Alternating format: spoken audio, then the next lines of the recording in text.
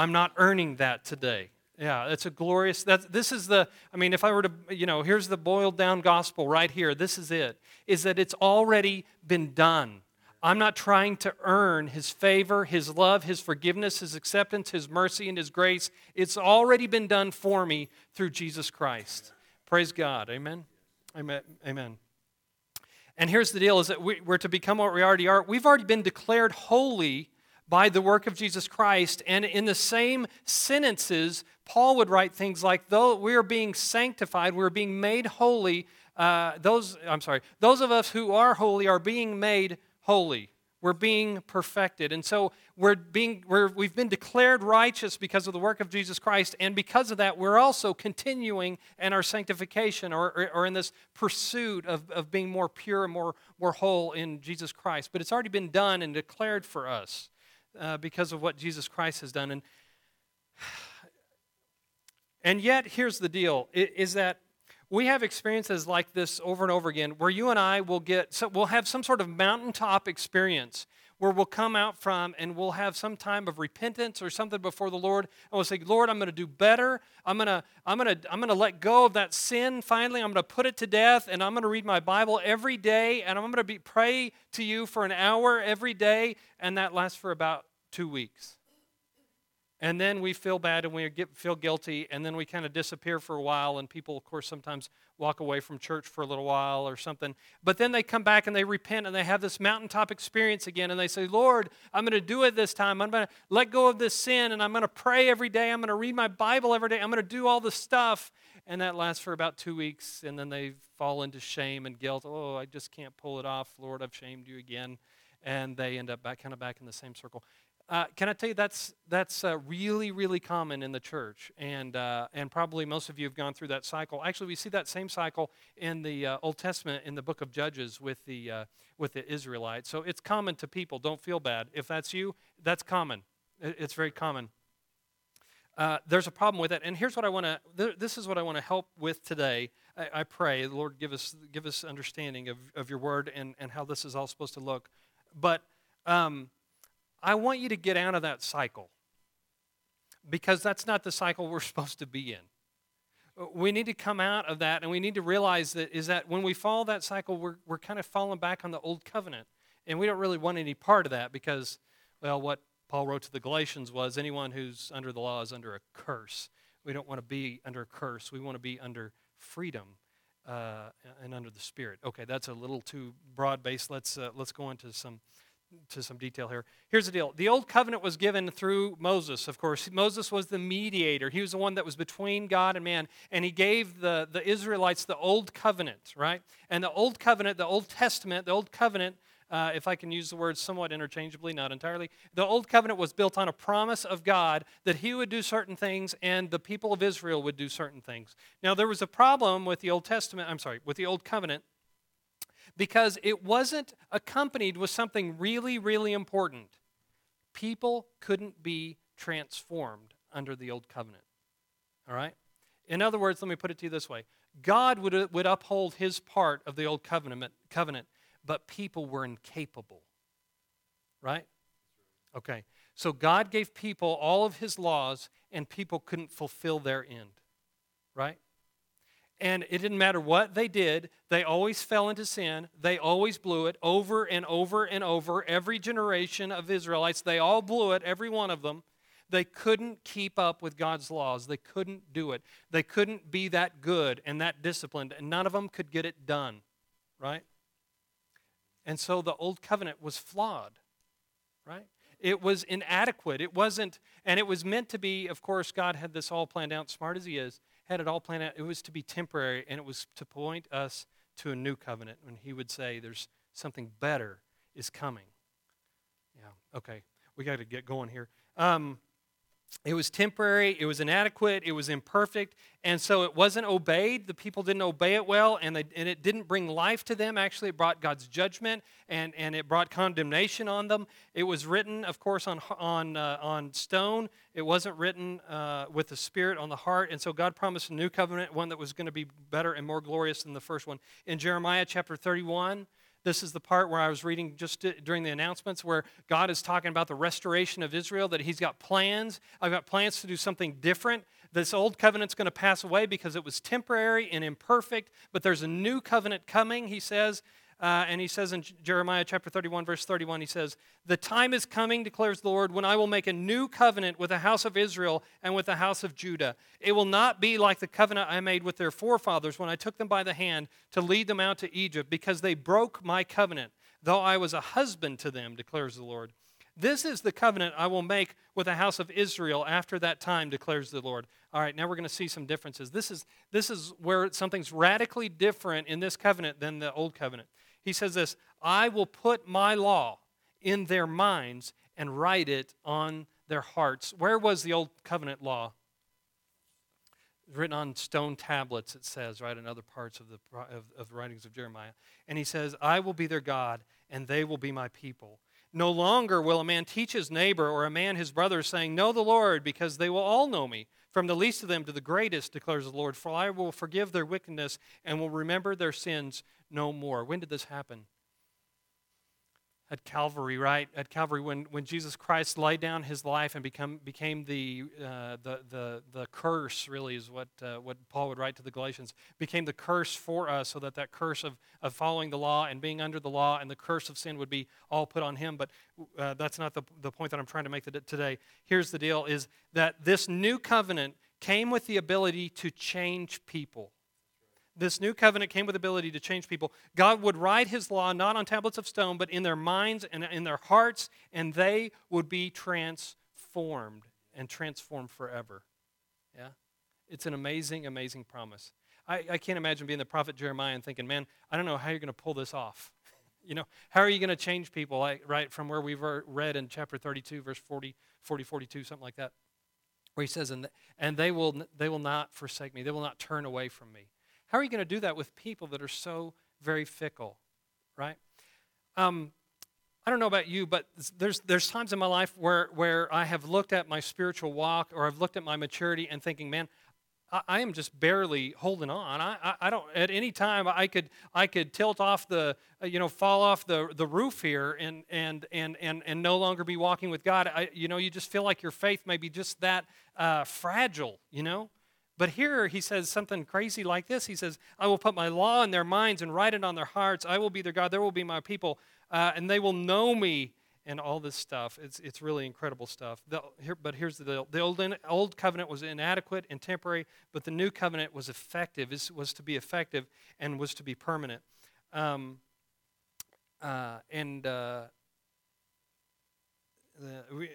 need Jason, I'm going to skip to the very bottom of that page. The problem for us as Christians, though, is that we think that we mature as believers by following laws really similarly to the Old Testament, right? If I ask you, how do you mature as a Christian, you're going to say things like, well, a bunch of us grew up good Baptists, right? Well, I got to read my Bible every day, and I got to pray, and of course we're good evangelicals, right? And so I got to share my faith. That's how I grow in maturity as a believer, right? Isn't that what we always say? I mean, if you're in a Baptist church and you mention those three things, that's pretty much the answer for pretty much any question, isn't it? Well, we got to pray, and I got to read my Bible, and I got to share my faith. And once I do all those things, then yeah, I'll be maturing. Well, let me ask you, if you do that for a lifetime, how's it working for you? Let me guess, you haven't been able to keep up, have you? God promised a change in people. He said, it's not going to be external anymore. My law won't be external. It's going to be internal. There will be an inner change in people, inside them, and I will write my law. In other words, the things that I want them to do is going to be written inside of them, and they're going to know me. They're going to know my law. They're going to know what I want because I'm going to do it inside them, and they'll be changed forever. Yeah? Okay. The problem with this is that, there's some things that people say that I hear that it creates kind of a grating on me.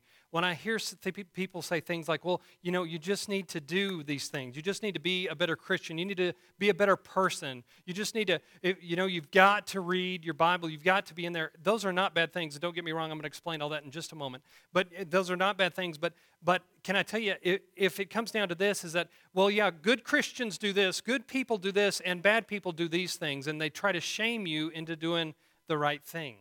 Right? Listen, that's Old Covenant. True? Old Covenant was built on do these things and not those things.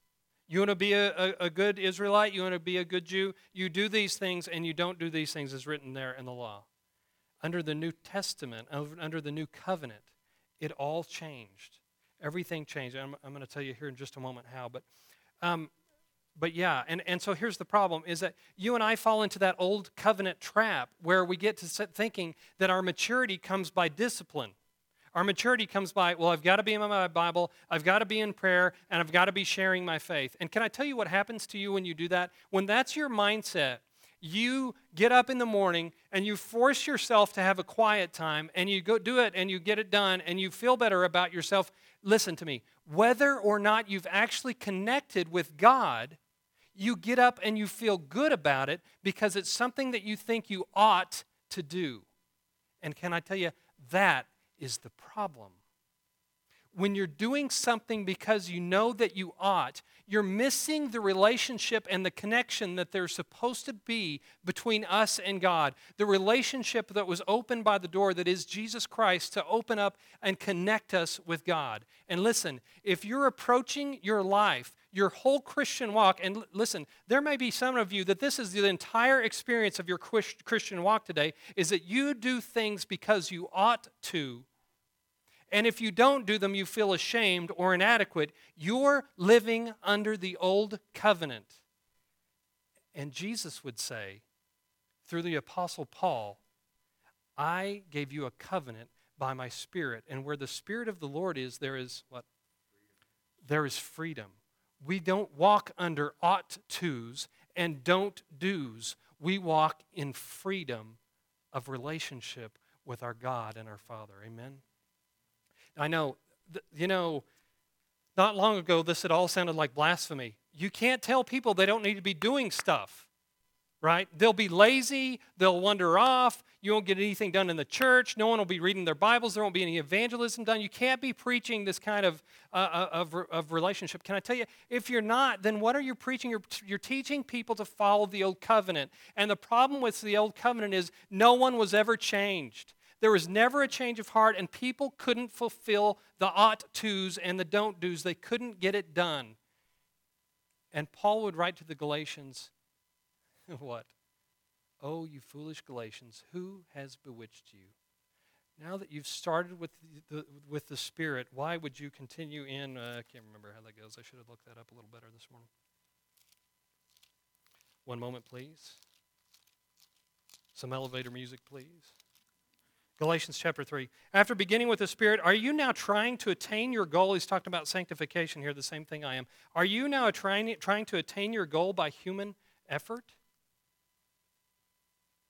Okay, I got to get to the crux of this because we're running out of time. But let me tell you, if you're walking in that way, that you're looking at your life as, I need to get up and I need to do my quiet time, let me tell you, here's how you're looking at your quiet time. I get down, I read, and I read, I say prayers about the things. What do you pray about? You pray about the things that you ought to pray about, right? Which is asking for stuff for other people, asking for healing, those are not good things. But let me tell you, the effect is that you never connect with God that way. You get up from your quiet time, you check the box, and you feel good about it for the rest of the day. Listen, whether or not you actually connected with God. All the difference is in your motivation, right? Are you following me? This is so important. When I started this series, this is the sermon that I was more excited to preach than any of the others. This is so important for a spiritual walk. If your whole mindset of Christianity is based on duty, you're walking in the old covenant. No one successfully walked in the old covenant. And they went from feeling really good because of repentance to failing and feeling really miserable to God healing them and bringing them back up to a place of connection or repentance. And then they failed because they went back to duty and law over and over and over again. Is that you this morning? Is that where you've been? Is that you've gone from a mountaintop experience to failure, a mountaintop experience to failure, and mountaintop experience to failure? Then you are trying to effort Christianity, and it won't work like that. That's old covenant. What do we have instead? We're under a new covenant, thank God. And listen, this covenant came with something that the old covenant didn't come with. This covenant comes with the ability to change you, just like the song we sang, from the inside out. To be changed forever from the inside out. And I'll tell you in just a moment how that works. How are we changed, right? That's the question. Okay, David, you're telling me that effort and reading my Bible and all this stuff, that's not how we actually are changed. That's not how actually we mature as Christians. In 2 Corinthians chapter 3, Paul wrote this incredibly beautiful, wonderful metaphor, one of my favorite parts of Scripture. I know I say that every week, but I just have a lot of favorite parts of Scripture. He wrote in 2 Corinthians chapter 3 about the Old Covenant and the New Covenant. If you have your Bibles, turn there for me, please. 2 Corinthians chapter 3, this is important for you to see. And what he's doing, I'm not going to read that whole passage to you because of time constraints here. I apologize. Go back and read it, though, tonight. Boy, read it for the next week or two. It's a lot to absorb. But basically, he's making a parallel between Exodus chapter 34 and the new covenant, the new ministry that Paul's carrying out. Okay, and here's the crux of it. You remember Moses goes up on Mount Sinai, and he comes down with the tablets. He comes back with the stones. And after meeting with God for a time, and he comes back down, what's happening to his face? What happens to his face? It's radiant. He's shining. The glory of God is reflected on the face of Moses. What happens with Moses' face over a period of time? Radiance fades. Paul says the old covenant is fading. He says it was glorious. It was glorious, but it's not as glorious as the new covenant, and it's fading. And he makes this comparison. He says, like the old covenant is fading, a new covenant has come, and it's even more glorious. And he says, but not like Moses. Moses veiled his face, remember, because he was, for some reason, it bothered him that the glory was going away. I don't know if he was embarrassed or I don't know. It doesn't really say. But he veiled his face so that people couldn't see that the glory of God was fading. Remember from Exodus chapter 34? You want to read Exodus chapter 34 and 2 Corinthians chapter 3 sometime this week, maybe today. And then he says, but we have a new covenant, and it is ever increasing in glory. It is so incredibly more glorious than the first covenant, which is fading and going away. But there's this new covenant, and he says by the way, in verse 17, this is where it says, now where the Spirit of the Lord is, there is freedom. We should all yell it, but that's okay. All right. In verse 18, he says this, and we who with unveiled faces all reflect the Lord's glory are being what? You're being what? That wasn't possible under the old covenant. It wasn't possible under ought tos and don't dos. It is only possible through the new covenant. You are being transformed into what? Here we go. And we who with unveiled faces all reflect the Lord's glory are being transformed into His likeness with ever increasing glory. Folks, this is very poetic and beautiful language for spiritual maturity right here. This is sanctification. This is growth as a Christian. You can call it a lot of different titles, but here's the beautiful language that Paul uses as he's led along by the Holy Spirit. We who with unveiled faces all reflect the Lord's glory, ever are being transformed into His likeness with ever increasing glory, which comes from the Lord who is the Spirit. Okay. All right. Now here we go. Here's the answer to the riddle. How are we transformed? Let me tell you, this word reflect can mean a couple of different things. It's kind of interesting. The word reflect can also mean, if you've got the NIV, there's a footnote there. It can also mean the word can also be translated contemplate. We reflect or contemplate the glory of Christ. I'll tell you another translation could be behold. We contemplate or we behold the glory of Christ. And as we do that, we are transformed. You get it? if you reflect on the glory of Jesus Christ, it will change you. It's that powerful. His glory and His majesty and the price that He paid on the cross has the power to change a man and a woman forever. Reflect. Okay, now let me tell you, here's the difference. I ought to have a quiet time, okay? I go in with the mindset with the Old Covenant, and I think I ought to have a quiet time. And so I sit down in the morning, and I open my Bible, and I get through whatever I have to read that day. Maybe it's a chapter or 3 chapters, or maybe you're going through a devotional. None of those are bad things, but listen to what I'm saying. And so you read because you ought to, and you feel guilty if you don't do, right? But you sit down and you read through your devotional for the day, and you pray for the things that you ought to. And so you're asking for things for other people because those are the things that you ought to pray for. And then you get up, you close your Bible, and you check it off, and you say, I've done it. I can feel good about myself today. Old covenant. That is old covenant. That is law. That is doing the things I ought to and not doing the things I shouldn't. Can I tell you this? Here's the difference. Are you ready? The difference is this. When you sit down with your devotional, or you sit down with your Bible, or you sit down in prayer, you don't do this because you ought to, but because it's a privilege to be in the presence of my Savior. Amen? It is a pleasure because He's now opened a door that I can connect with God that was not possible in the Old Covenant because my problem was sin. But now my sin has been put away because of the cross of Jesus Christ and His suffering, and now I can reflect on the glory of God. I want you to think about this. I want you to think, this is the motivation for all of the things in the Scriptures that Paul writes about, the things and the ways that Christians ought to act. He would write to the Corinthians, he would say, I want to take up an offering. I want you to be generous. And what does he say about the motivation? Because Jesus Christ, though He had everything, He left it all for you. Because of His generosity, you be generous. He is our motivation. Reflect on His generosity. Reflect on that, and you'll be changed, and you'll become a generous person. Okay, you got that? He talks about this. He talks about another application of this. He says, men, love your wives. And he tells them how to love them. He says, love them sacrificially, just like Jesus Christ. He is to be your motivation. When you reflect on how He loved the church, you ought to change your heart and say, I should be able to love my wife that way because my God has loved me like that. Right? But that's not all. He would say other things. When he tells people to submit to authorities, he says, you submit to authorities and you serve each other because Jesus Christ, though he was in heaven with God, He gave it all away so that He might become a servant among men. Listen to me.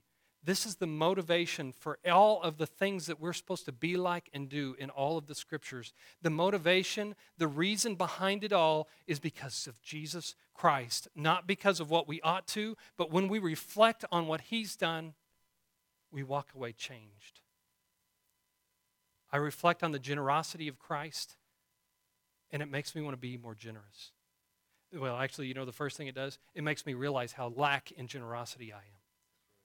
And then I pray to God to say, Lord, change me. Use your Spirit to work on my life, and you bring about more generosity. And then I reflect on how very sacrificially Jesus loved the church and gave His whole self over for it. And I look at the way that I love my wife, and I say, Lord, I am inadequate. I don't love her enough. I can't love her enough. I don't have enough to be able to pull it off. I need you to come in and you change me. But that's the beginning of transformation and change. And it's not a bunch of ought-tos. It's a bunch of this. It's a bunch of because of Jesus Christ. In light of the cross, I want to be changed and I want to be different. And Lord God, you're going to have to do it in me. Do you see the difference? It's instead of your quiet time being a checkbox, your quiet time becomes a time of praise and honor and worship of our God. And can I tell you, that is when you are transformed and changed, when you are in the presence of your Lord and Savior. Amen? It's not ought-tos. It's a want-to. Right? Now, I've had a change in my desire, and now it's not that I'm in my relationship with my wife and I just want to get whatever out of her that I want or I need or whatever, and it's because, now I want to love her like Jesus Christ loves her, and I'm not capable of that, but Jesus Christ can change me, and with ever-increasing glory, I can reflect and be a little more like Him. This is so important. Can I jump up and down? Can I set my hair on fire for you? Do you get this? Do you understand this? This is the crux of Christianity. And I tell you, we get it confused in the church. Every day, someone is caught up in the old covenant. And I'm telling you, the scripture says in Galatians that if you are under the law, you're under a curse. Come out from that. It's not ought tos and don't dos. It's all about you and I coming into relationship with our Savior and say, Lord, show me your glory. Let me see it. Let me experience it, because it will change me forever.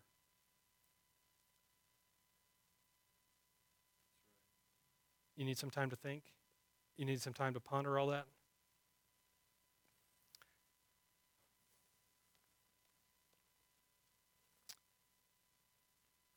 I need to close, don't I?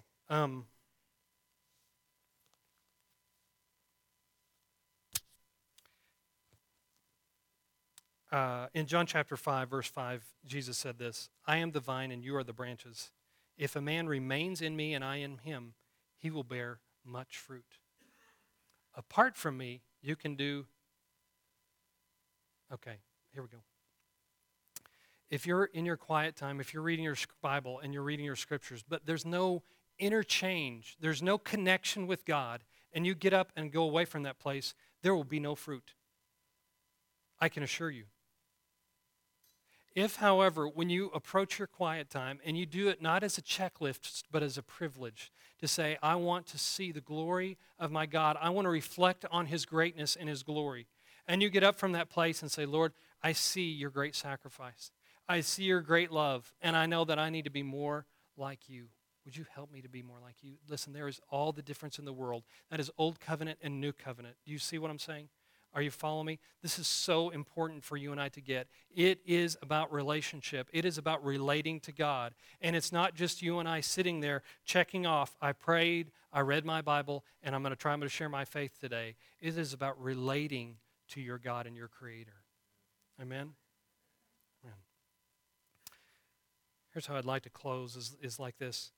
Would you, in your quiet time, would you do these things? Here's what we've titled the sermon today is Reflect and Remain. Would you reflect on the glory of God? Would you slow down for crying out loud in your quiet time and you enjoy his presence and you enjoy seeing his glory and his love and his majesty? And if you'll do that, you'll begin to see and you'll begin to be changed, because you'll begin to see how it happens in all the scripture all the time. Someone came into an encounter of God and they felt terribly inadequate. You know why? Because we're terribly inadequate.